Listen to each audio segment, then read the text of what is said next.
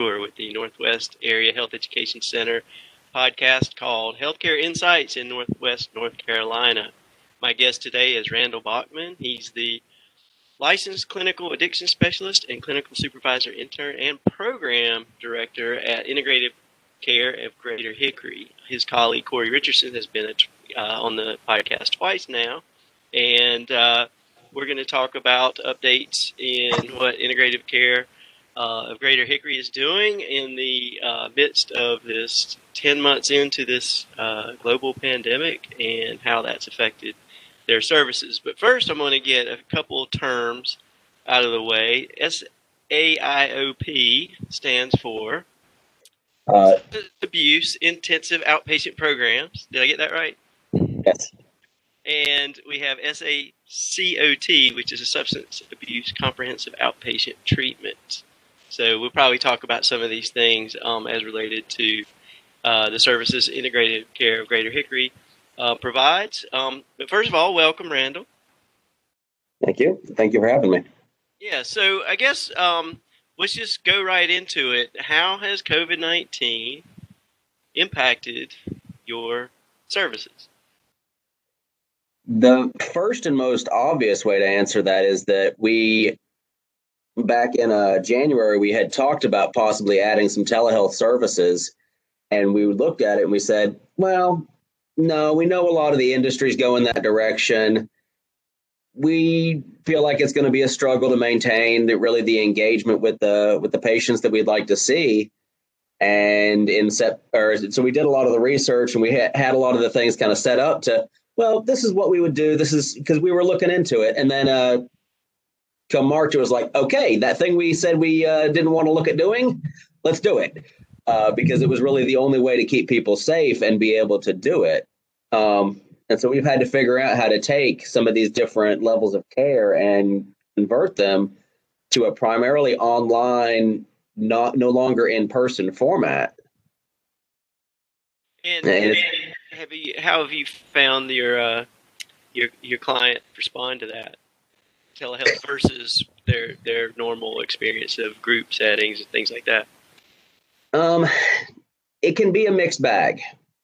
We have some who have really, really enjoyed it. Some find it really beneficial, especially people who are working, people who had transportation issues.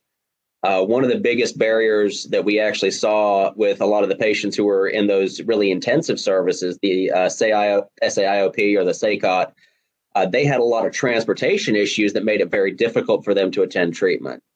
The SAIOP meets 3 days a week. The SACOT meets 5 days a week. And for somebody who doesn't have their own vehicle, who's dependent on transportation from other people, or is having to use public transportation or other means, being able to do it through a phone was a huge benefit in that regard. I was going to say, let's back up. I think I jumped ahead a little too soon. Can you just give us the 30,000-foot view of Integrative Care of Greater Hickory? Because it is a pretty novel, or standout program in our state. And if you could get on your promotional soapbox for a minute and give us the elevator pitch. Sure. The agency's been around for a little over a decade now. It grew out of a primary care facility where our CEO, Corey Richardson, was starting off as an LCAS, and he saw the need for some substance abuse counseling services amongst a lot of the patients that they were seeing. And so they started doing some of that, and then they added the medication-assisted treatment using the buprenorphine, naloxone, the opioid agonist product to help people deal with the withdrawals and help people get sober off of those. From there, it just grew and grew, and eventually in 2017, rebranded as Integrated Care of Greater Hickory. It was 2017 or 2018 that we started seeing the need for some of those enhanced services, led us into adding the SAIOP, the SACOT. We started adding peer support services. at its core, we are a 12-step facilitation facility that aims at getting people engaged with the community and engaged in the recovery mindset, and eventually coming off that medication and rejoining the community independently, but maintaining that 12-step connection for that support and that relapse prevention piece. So community support is such a huge part of that recovery. How has the whole social distance, social isolation impacted all that? Well, when we're looking at each of those different levels of care, you determine placement using the ASAM criteria. And that is one of those main 6 criteria that you use to determine level of placement, especially determining what level of outpatient care someone needs. And now that it's so much harder for someone to engage in spiritual supports. A lot of churches have gone to entirely online services. You don't get that same kind of engagement. A lot of your AA, NA, the meetings have no longer been doing in-person meetings or are doing limited number in person. So we've been having to help people get transitioned to doing some of the online meetings. But some of the things we've had to do is increase some of the numbers of the communication we have back and forth with a lot of our patients. Calling, texting. I have a number of my patients who, especially early on in their program, they're responsible for texting me every day to let me know that they did a meeting or how they're doing. That's something that previously I would have been trying to help that person get linked up with a sponsor, but it's been a lot harder for people to get engaged with the sponsor and find a sponsor during this time because you can't hang out outside and wait in the parking lot of an online meeting, which is a lot of times how people would have some of those conversations in some of those 12-step meetings. Yeah, I could see how that would certainly impact. What about services like DSS, CPS, and probation, some of the law enforcement aspects of your agency and tied in with other agencies? How has that been impacted? We try to stay very connected with each of those different groups to try to make sure that we're coordinating with them as best we can. Early on in COVID, I know that the numbers of referrals we were actually receiving from DSS or probation would actually drop because there was a lot of push for limiting that face-to-face contact. And so, for example, back end of last school year, when all the kids came home, well, one of the primary sources that DSS would spot and identify problems is through the school system. The teachers, the school staff would identify the issue. They would make that referral to DSS. DSS would go out and investigate, realize, okay, this is the nature of the concern. We need to get someone some substance abuse counseling. Well, if the child's not going to school, if the child's at home, no one might really be identifying that issue. So that's one of the ways that COVID has really impacted the community that a lot of times doesn't really get identified is there's less engagement with some of these supports just because people are not around each other to see some of the issues. Yeah, I've heard that being definitely having an impact, being that the school system was such a big, what would you say, nexus for connecting those services. See, what about inpatient services? Obviously, inpatient, outpatient, detox, housing. Can you just kind of riff on all those areas and has it been a greater need this time?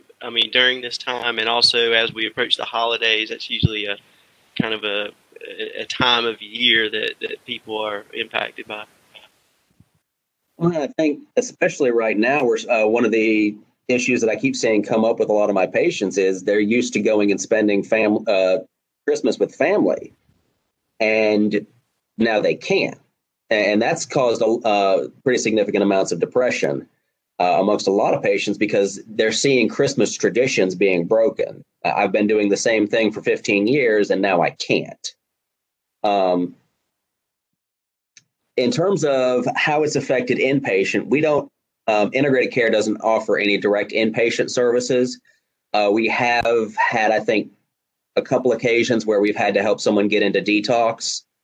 Haven't seen a huge delay with a lot of the partners that we work with in terms of getting people into inpatient services, but I have heard that from some other places because there is a lot of COVID testing that has to happen first.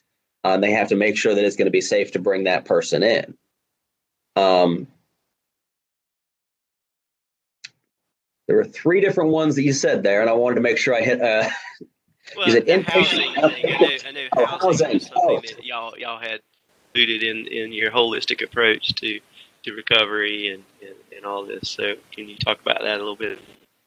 Yeah. So when I think it was might have been 2018 that we really started when we opened up our Lincolnton site. One of the issues we really saw out there was a lack of recovery-based sober living communities. And so that's not to say that it doesn't exist. It's just that the need was greater than the supply. And so we set up a sober living apartment out there as a way of trying to provide that. And the Lincoln County, the jail system, sheriff's department, everybody's been really great in working with us because we've actually been able to take some people directly out of incarceration and have them come directly into that sober living. So they're not going back into the situation that caused them to relapse to begin with. In Hickory, we actually were able to set up a more long-term housing facility through some HUD housing vouchers and through some other resources that's going to allow us to give people some recovery-based housing for a longer period of time with absolutely minimal cost to the person needing that care.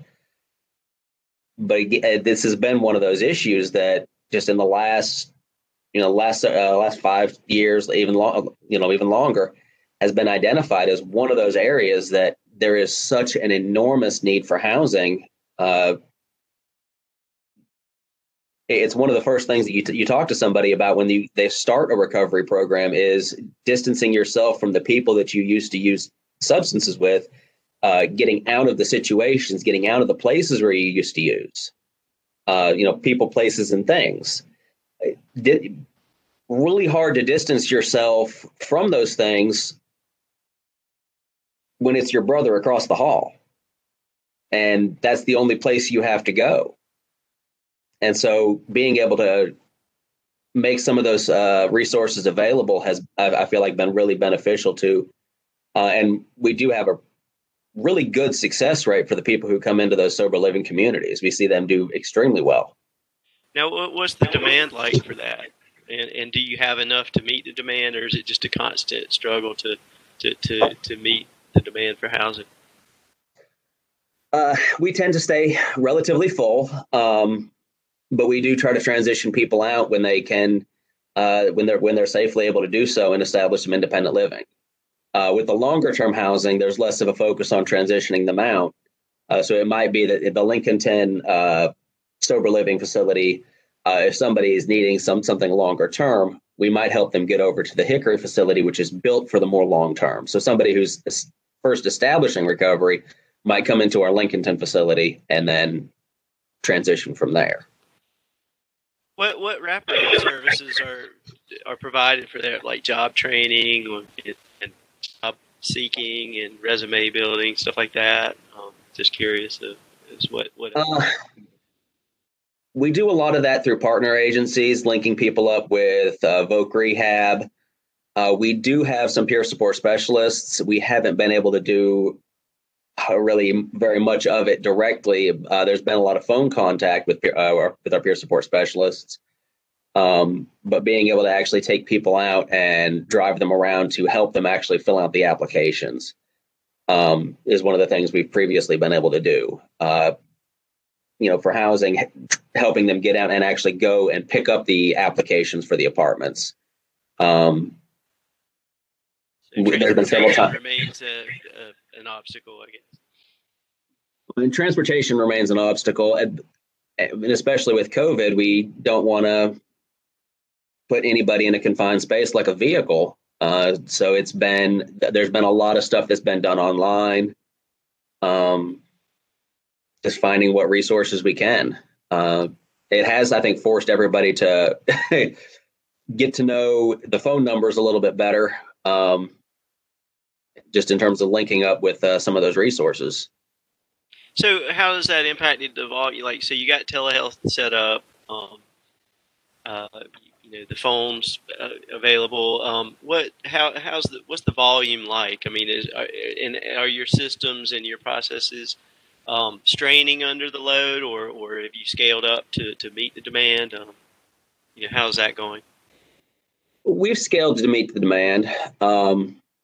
And like all things, it does fluctuate. We do tend to see fewer referrals in the summertime. People have a harder time kind of identifying the unmanageability of their addiction when it's warm outside.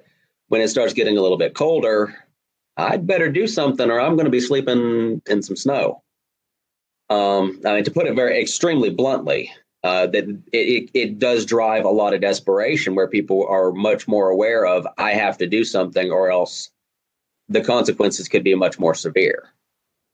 And so we do see, we've had a pretty decent influx of assessments over the last couple of weeks. I know poor Corey's been getting killed with the assessments here lately.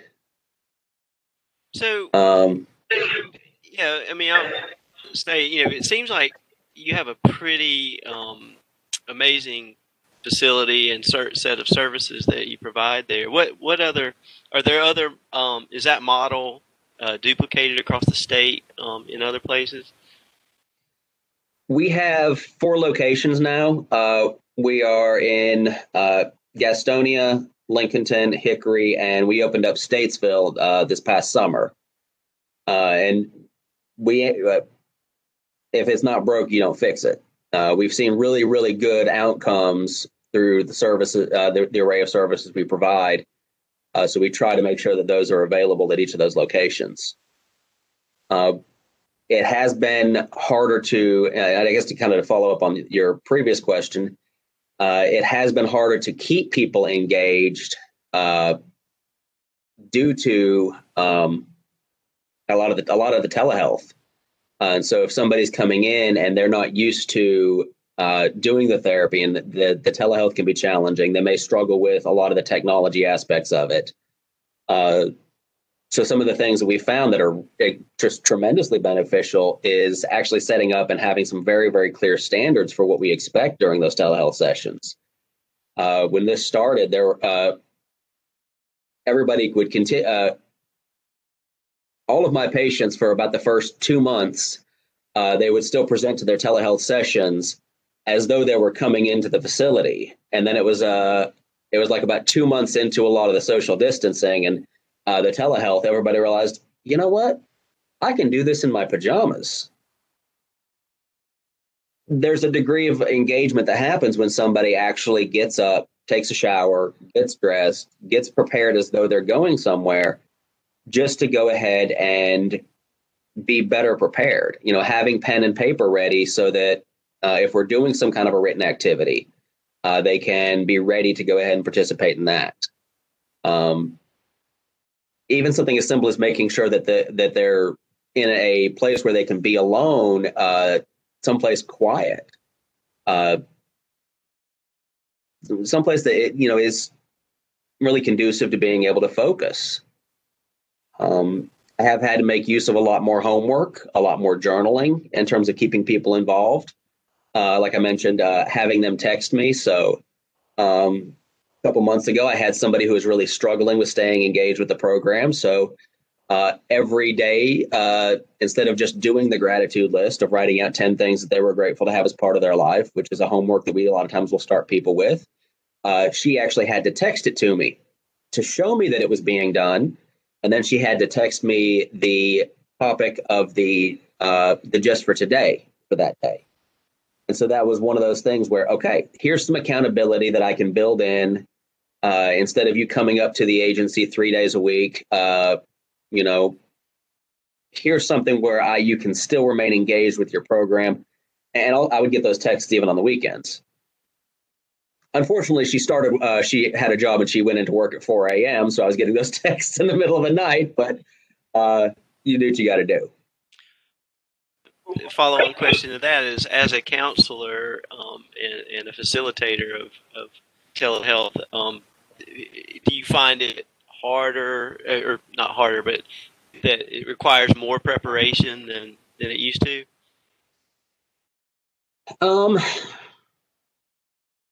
In some aspects, yes.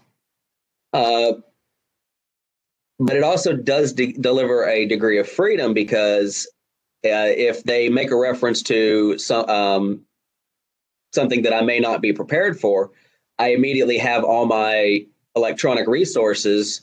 All the worksheets that I've collected over the years are now scanned into PDF form, and I can really quickly just send that over to them in an email. I don't have to turn around, find it, print it, or dig through a filing cabinet to try and pull that resource out. So I think just staying organized with a lot of the resources that are available. I had a patient share with me that she'd been diagnosed with a medical issue that I'd never heard of before. And if I'm already looking at a computer screen, I can shift over into another tab and have a basic understanding to where they're not having to sit there and run me through the basics. We can immediately kind of segue into, okay, what are your emotions like? How are you processing that? How are you going to deal with this without, address the chronic pain or the pain that's coming with this medical issue without resorting back to substance use? How are you going to deal with the stress without resorting back to substance use? A lot of those kind of things where I don't have to. It can be more focused if you're prepared, I guess, is the short answer to the short version of a long answer. Well, so speaking of that, noticed any trends or metrics that would suggest relapse and use has gone up or down since the change to telehealth? I think one of the big things is we do quarterly screening for depression and anxiety. Saying that just now, I'd be very curious to go back and actually look at the charting for average scores on it's anxiety, depression. We do screenings for readiness to change, social determinants of health, trauma. And so we kind of watch for all those things on a quarterly basis. I think that if somebody is struggling in one of those aspects, especially the social determinants, that does highlight a need for some kind of other intervention to go ahead and address those concerns. It's well known at this point that suicide rates have gone up substantially during COVID-19. I think that a lot of that is as much due to the depression and isolation as it is due to the fear. And I would actually describe a lot, just based on my work with patients, I would describe a lot of the experience people are having with COVID-19 as traumatic. Trauma is very kind of self-determined in terms of what becomes traumatic to somebody. But when I'm talking to somebody who is 60 years old and is afraid to leave their home and hasn't been able to leave their home due to fear over what may be out there, I would describe that as a traumatic experience, regardless of whether they were afraid of a virus or an ex-husband. But whatever the cause of that fear is, it's still individually traumatic to that person. And I think approaching a lot of the counseling right now from a very trauma-informed perspective can be very, very beneficial. Yeah. Wow, I didn't even think about all that. Now, you did mention social determinants. Is that, we've heard about the digital divide as far as technology access is concerned. Has that been a problem for some of your clients to get laptops or iPads or smartphones and internet access reliable enough to handle these kind of calls? very early in COVID, there were some challenges with that. We were able to get a supply of some very cheap cell phones that were provided to us by Partners Behavioral Health that were actually for persons with no income, low income, no means to be able to do it. We were able to actually go in and set up the telehealth portals on those and then provide those to those patients free of charge, just as an alternative means for them to go ahead and be able to access some of that. But we do still have some patients who, for example, yesterday, they were having some kind of an internet issue. And so the session was conducted over the phone instead of through a telehealth audio video portal, which would obviously have been preferable. But I think letting somebody know that you care enough to continue to reach out, and it's not just, oh, you're having a tech issue, well, I'll see you next week. Maintaining that engagement is going to be even more important than it ever was. Now, I would think that seeing the patient like we're seeing each other now virtually would be a big part of, I guess, kind of nonverbal assessment, if you will. Absolutely. Kind of checking in on them and to see their facial expressions and their overall, glow or lack of glow, I guess, would be a non-scientific term. But when you said that, one of the things that actually ran through my head is actually doing the assessment process. If you don't have some kind of visual on the person, it's very hard to know what some of those physical symptoms that they may not be even realizing are. If somebody reports a history of benzodiazepine use and they're not aware of what those withdrawal symptoms are, but you look at them and they say, well, I haven't used anything in 2 days, and they're sweating and they're going to go ahead and smoke a cigarette, and you're watching the cigarette start to shake in their hands. Well, that's going to be a very different situation than, if you didn't see some of those symptoms, and you would never catch those just through a telephone call. So really paying attention to some of those smaller issues and being able to spot some of those withdrawal symptoms. As somebody who absolutely won't make eye contact with the camera during the session, it's what's going on. Yeah, that's kind of what I was thinking. If you can hide behind just your voice on the phone, it'd be easy to hide some things that you don't want to disclose. So yeah, I can see how that'd be challenging. Now, you mentioned smoking. How far in behavior change do you go with your clients? I mean, I know probably the priority is to get them off, the addictive substances that can disrupt their normal lives in society. Do you take that further once someone gets clean and sober? Excuse me. Do y'all go into other substances like nicotine cessation and anything like that? We do have we do some work with smoking cessation. We try to do something like that with some certain programs. We do that as often as once a month, just to go ahead and make sure that everybody gets some of that information. Generally, it's about every 3 months that we go ahead and touch on some of those issues. But if we see somebody who their life is going to be much more significantly affected, somebody who has COPD and is reporting increased difficulty, partially linked to the cigarette smoking, we might work with that person on a plan to go ahead and start reducing how many cigarettes per day they're smoking. Help them. And I've actually spent a session previously helping somebody get access to the Quit Now line. They were very scared to make that phone call on their own, so they did it with me right there next to them, so that if they had a question they didn't know how to answer, I could kind of guide them through answering that question with them. Yeah, I think I look at it perfect world standpoint, like, okay, let's get your main problem solved, and then let's help you on this road to a life of wellness and change all your behaviors like nutrition and fitness and smoking cessation and all those things. So, which brings up the question, what access to medical records do you have for your clients, if any? Like, I mean, do you see like what their blood pressure or any other that they may be dealing with that you could include in counseling and behavior change?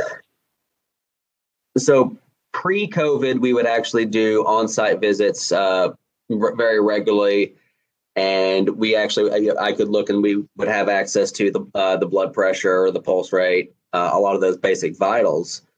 We can also read the doctor's notes from when they see our medical staff, and we do medical exams with all patients, even those that are not receiving the medication-assisted treatment for opiates, or we also do the medication-assisted treatments for alcohol. But if they're not seeing our medical staff for either of those, we do still do medical exams. We do still do observed drug screens. They come in, they do those live with us. So having access, I mean, that's one of the most important metrics you can have as a substance abuse professional. I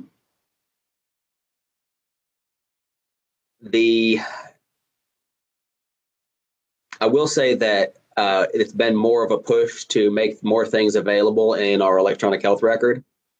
We still like the paper charts. We had tried to avoid going to the electronic service notes for counseling sessions because it's much better to sit with a piece of paper and make a few notes during session than it was to sit with a computer in front of you. But now the computer's right there, so it did kind of lead itself into more and more of the electronic note keeping for that. Trying to make sure I answer all aspects of the question. I feel like I'm missing some.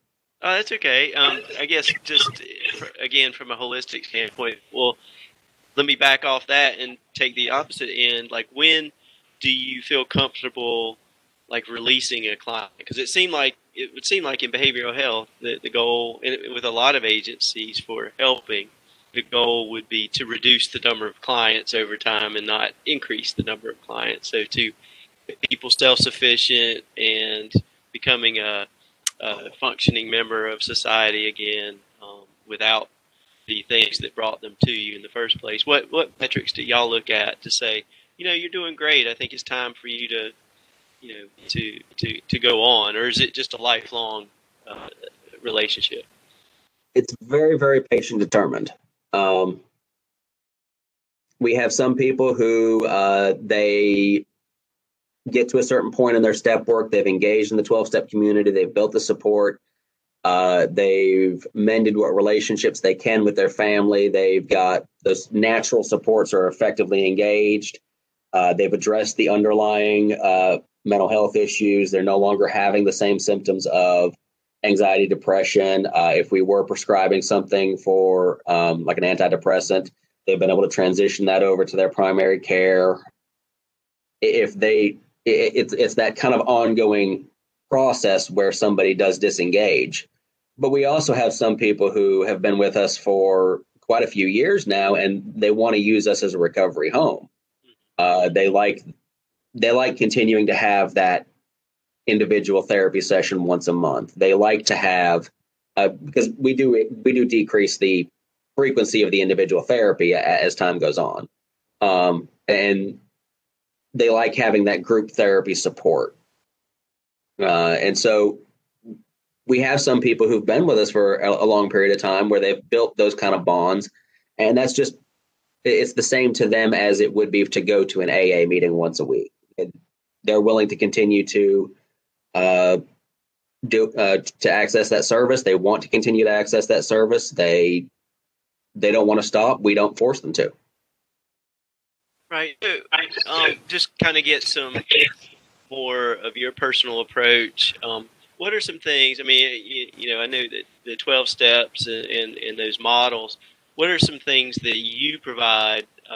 Randall Bachman's approach to counseling that's your kind of your go-to, or things that you really try to get out in sessions that you want to impart or teach your clients. Um, I came into counseling from a very cognitive behavioral. I stole a little bit from DBT, uh, very heavily reality therapy. And so that's very much colored the way that I present a lot of the 12 steps. Uh, we do maintain fidelity to that model. So I try to limit what I'm doing and make sure that everything relates back. Probably the greatest Randallism that I do and don't ever quote me on that, anybody, please. I don't ever want to hear that word again. Um, is just understanding how step one, admitting powerlessness, can also relate to our emotions. We don't necessarily control what emotion we experience. We don't always control the situation that happens, but our emotions can be very, very effective information. So that step one concepts of rigorous honesty, accepting powerlessness over the unmanageability, and then getting help with addressing that. Well, that also applies to a lot of times to our emotions. Our emotions are very, very helpful guides to what our response is. Uh, my anger lets me know that my boundaries have been crossed. I can respond in a positive way by enforcing that boundary, by communicating that boundary, or if necessary, by setting a firmer boundary to keep the person who won't respect that boundary away from doing so again.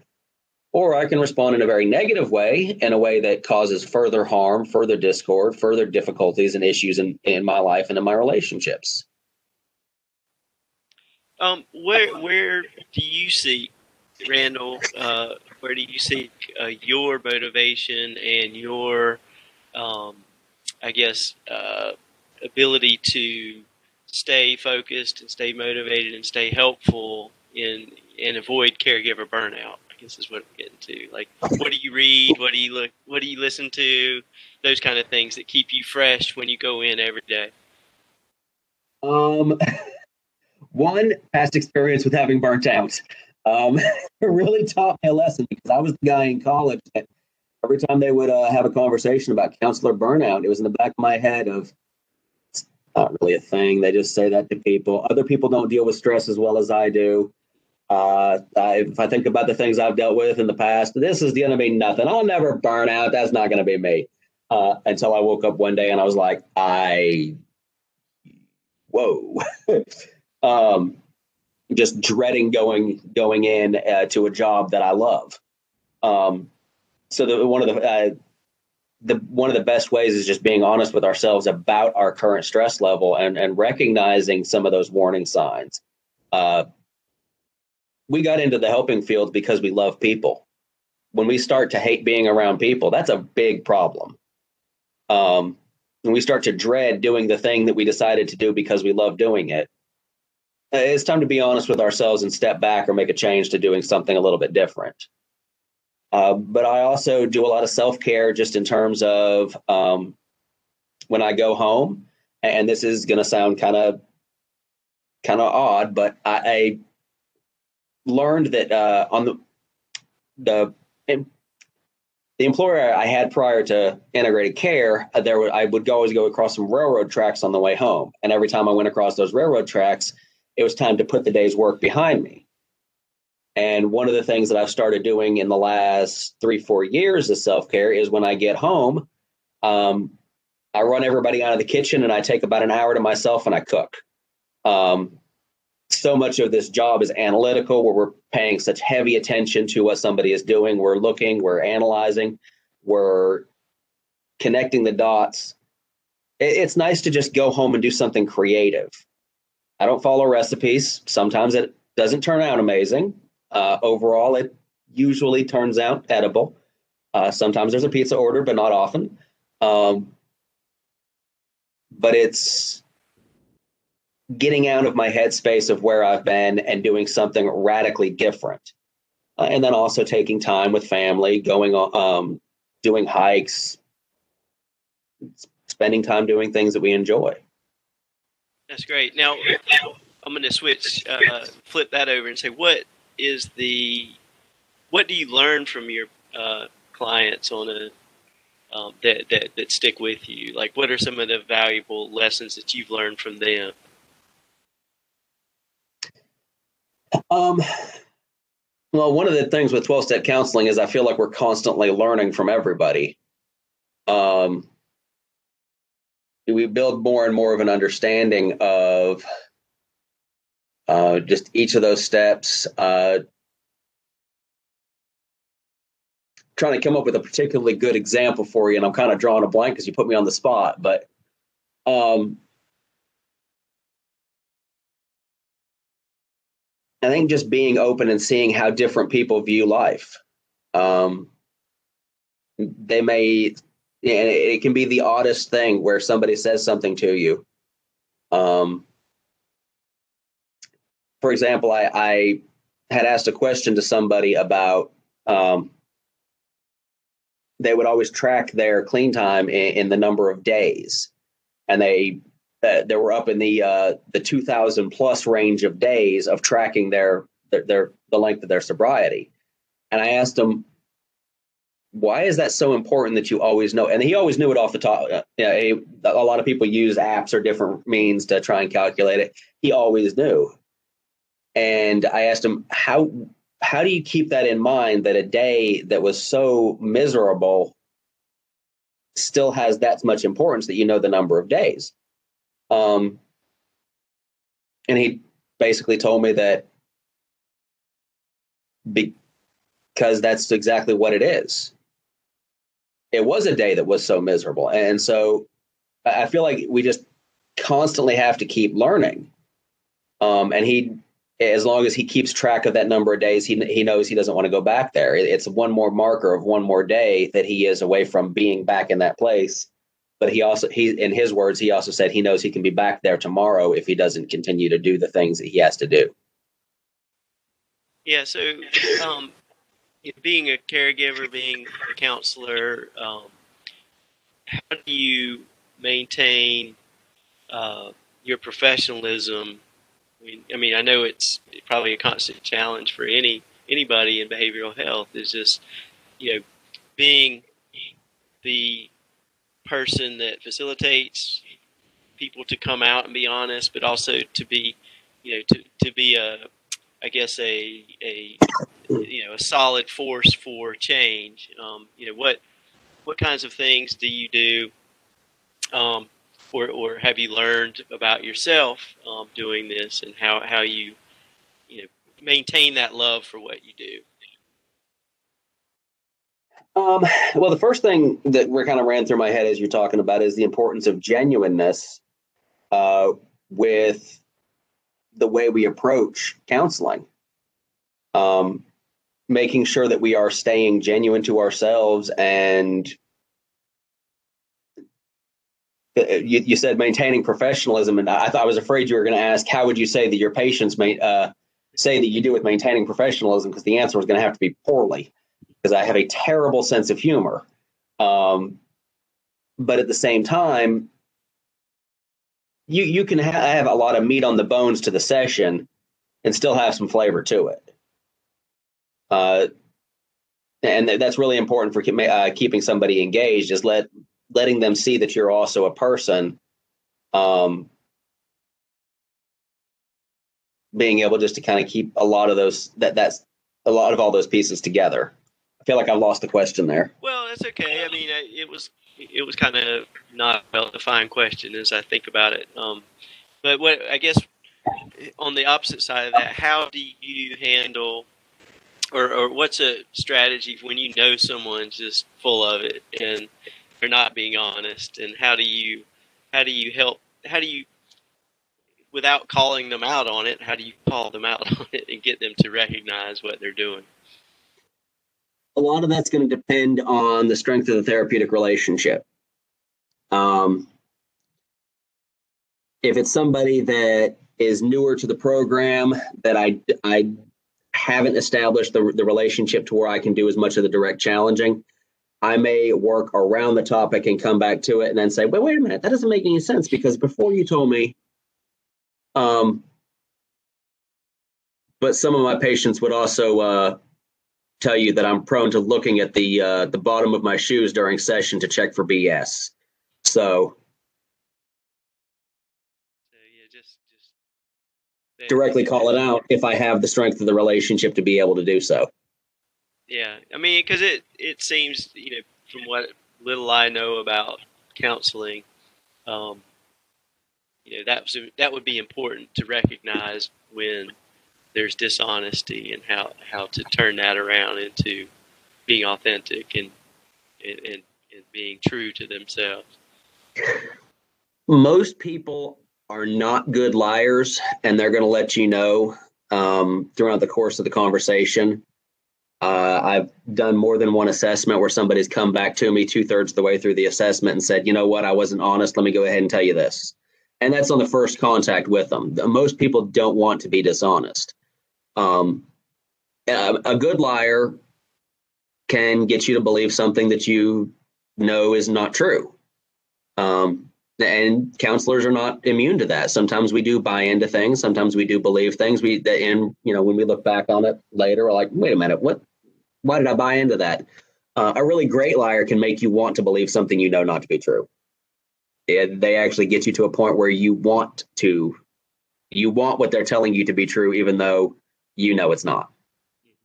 And that does happen, where somebody actually gets us kind of bought into it. But I think it, again, goes back to a lot of times the honesty and the awareness with ourselves of, okay, what's going on? And this is also a disease that facilitates lying. I mean, they had to lie to themselves to stay in it. Why would I expect anything different or anything better than the way that they treated themselves? This is a disease that is very secretive in nature, and they've had to lie for so long, especially early on in the recovery process. Why would I expect to be any different? Why would I expect them to be any more truthful to me than they were with the last 10 people who, after they told them the truth, said they didn't want anything to do with them? It's going to be terrifying for them to have that level of honesty with us, but we can do what we can to encourage it by being open, honest with them, very genuine, and making it a very non-confrontational, very unconditional positive regard. What things happen during your day that gives you joy and give you satisfaction that you're doing the right thing? Like, I could see how counseling could wear you down and burn you out, but what are those things that you really grasp onto during the day that reinforce? Yeah, I'm making a difference.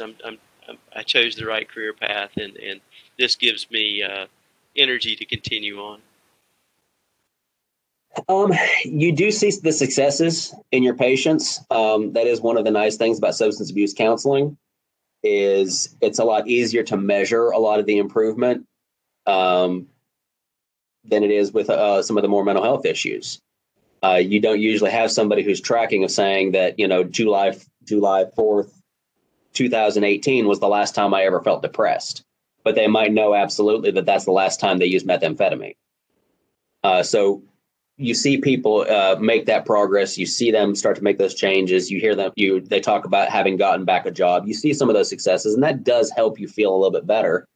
But ultimately, if kind of one of the comments you made earlier is that this is the only business I know of, that Helping Fields is the only industry I know of that's continually trying to put itself out of business.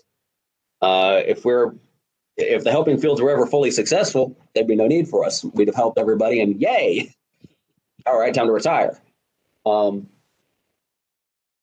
A lot of the times we'll never see the impact that we have with somebody, because even if they relapse and leave a program, or they just disappear on us, we may not know what has stuck with them. And so understanding that we have no control over patient outcomes in a very meaningful way, it's going to be purely dependent on them. All we can do is the absolute best we can do. The outcome are going to be determined by what how the patient responds, and very significantly, that's going to be determined by fidelity to the model, whether or not we've imparted the skill set for them to then be able to take that information and benefit from it as time goes on. you mentioned a specific substance there. Are there any ebbs and flows or trends that you're seeing with what's out there now, what people are struggling with, in your service area specifically, or across the state in general? I know Corey, when we talked months ago, he was worried that there was going to be a resurgence as the opioids kind of get somewhat under control, perhaps. There was going to be a resurgence in methamphetamine and other speed kind of things. Have you noticed any trends or noticeable upticks in any particular area? I would have to say, just as awareness of the opioid issue has grown, a lot of people still don't realize how the severity of the stimulant use issue in this, just in general. I'm not aware of an area of the country that doesn't have it as an issue. You just don't hear about it as much as you do the opiates. There are areas where there's a lot of funding available for state-funded opioid treatment, but meth is king of those areas, and there's not as much available out there in terms of methamphetamine-specific treatment funding sources. So I will say I have seen an increase in alcohol use over the length of COVID that has really impacted a lot of our patients. Yeah. Is there and I don't know if I'm treading on dangerous territory. Is there any type of delineation between the personality type or the type of person that chooses stimulants over opioids over alcohol, or is it just whatever's available? It's not an easy question to answer. Is there a definitive personality type difference? I would have to check more into the literature, but I've never heard of anything. Or characteristic, perhaps, of like situational or socioeconomic or education. Are there any delineations of who's more at risk for what? I mean, I guess alcohol is like across the board, but I was thinking more delineation between opioids and, say, methamphetamine or cocaine.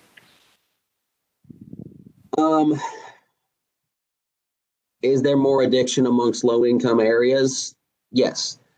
At least in terms of what tends to make it to treatment to be seen. A lot of times someone who has greater economic resources, they may not experience the same degree of desperation to maintain an addiction that drives them lower and lower,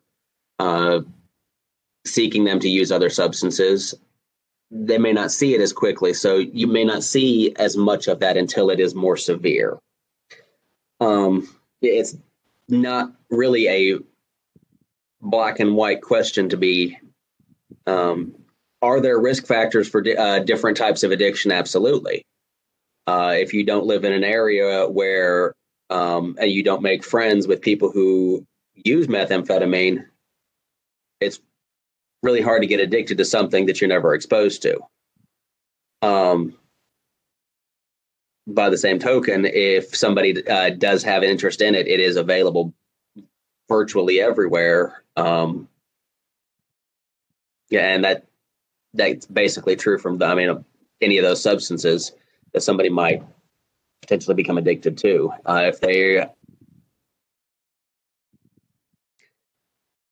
There's room for a much longer discussion, and I would say a lot of research studies in do personality characteristics influence initial drug use or initial choice of priority drugs. Yeah, I knew that was an out there question, or at least taking a risk there.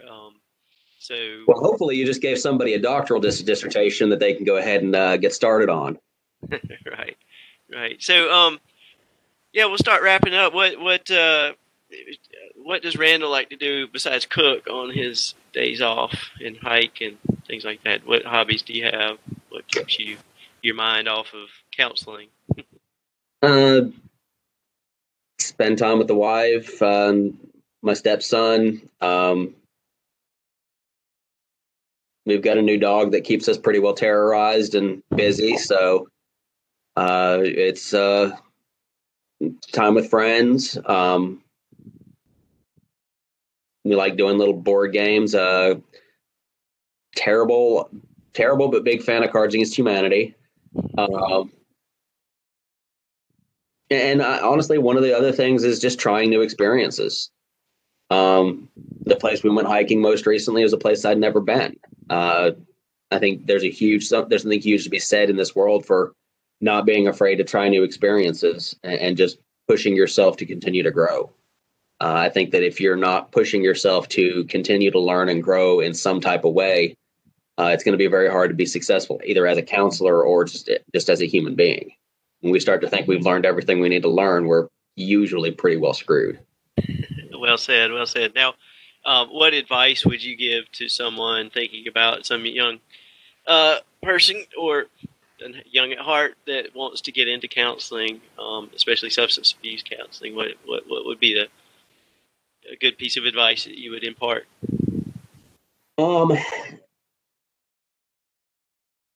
I'll answer by saying this. There are three things I look for when I'm talking to a potential hire or potential intern. Experience can be gained, skills can be trained, education can be made available. So I don't tend to look as much at work history and education and the skills training, because all of that stuff can be given to someone if they're willing to learn. A desire to learn and grow is one of those things that cannot be just given to somebody. That's one of the three things that I really look for is a desire to continue to learn and grow in this field. I also look for somebody who is going to be ethical, somebody who is going to unwaveringly practice in an ethical manner. If they have a history of making some ethically questionable decisions, that may not be the right career for them, because you're going to end up doing a lot more damage than you do good. And that third thing is it has to be somebody who genuinely cares about the people that they're helping, but does not take responsibility for how the person comes out of it. It takes a very unique, makeup to do counseling. You have to have a big heart and a thick skin. Connected, not attached. Exactly. Yes. Well, I think some of those traits that you described also would fall into the successful recovery person too. To want to learn and grow, want to have great moral character, and want to help the person that they're most responsible for, which is themselves. So I think that's a good model for both sides of that equation. Well, if you throw in the 12-step phrase, you keep what you have by giving it away, it really does actually kind of address that even more. But I never really even considered that as being related to the recovery person, but you're absolutely right. So on a final note, if you could change one thing in the world of substance abuse recovery, what would it be? In one word, paperwork. But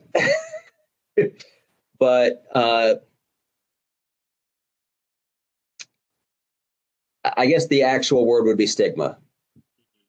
The professionals in counseling, both mental health counseling, substance abuse, developmental disability, all formats of counseling, we understand more and more that these are neurological diseases. But the world at large still sees a lot of this as a choice or as a moral weakness. And I think that if we could continue to address the stigma associated with struggling with one of these issues, we wouldn't just look at them and say, oh, they're crazy, there's something wrong with them. And we would actually be more willing to help someone reach out and find that help that they really need and deserve. Well said. Well said. Well, Randall, the community is grateful for your services, and I'm grateful for your time shared with us today. Oh, again, thank you for having me. And I appreciate it. Thanks, everyone. You can find more about integrated care of Greater Hickory at the website, which is, you're supposed to touch. Oh, www.integratedcarehickory.com. All right. So check the website out. Doing great things. And thanks again, Randall. I appreciate it. Thank you.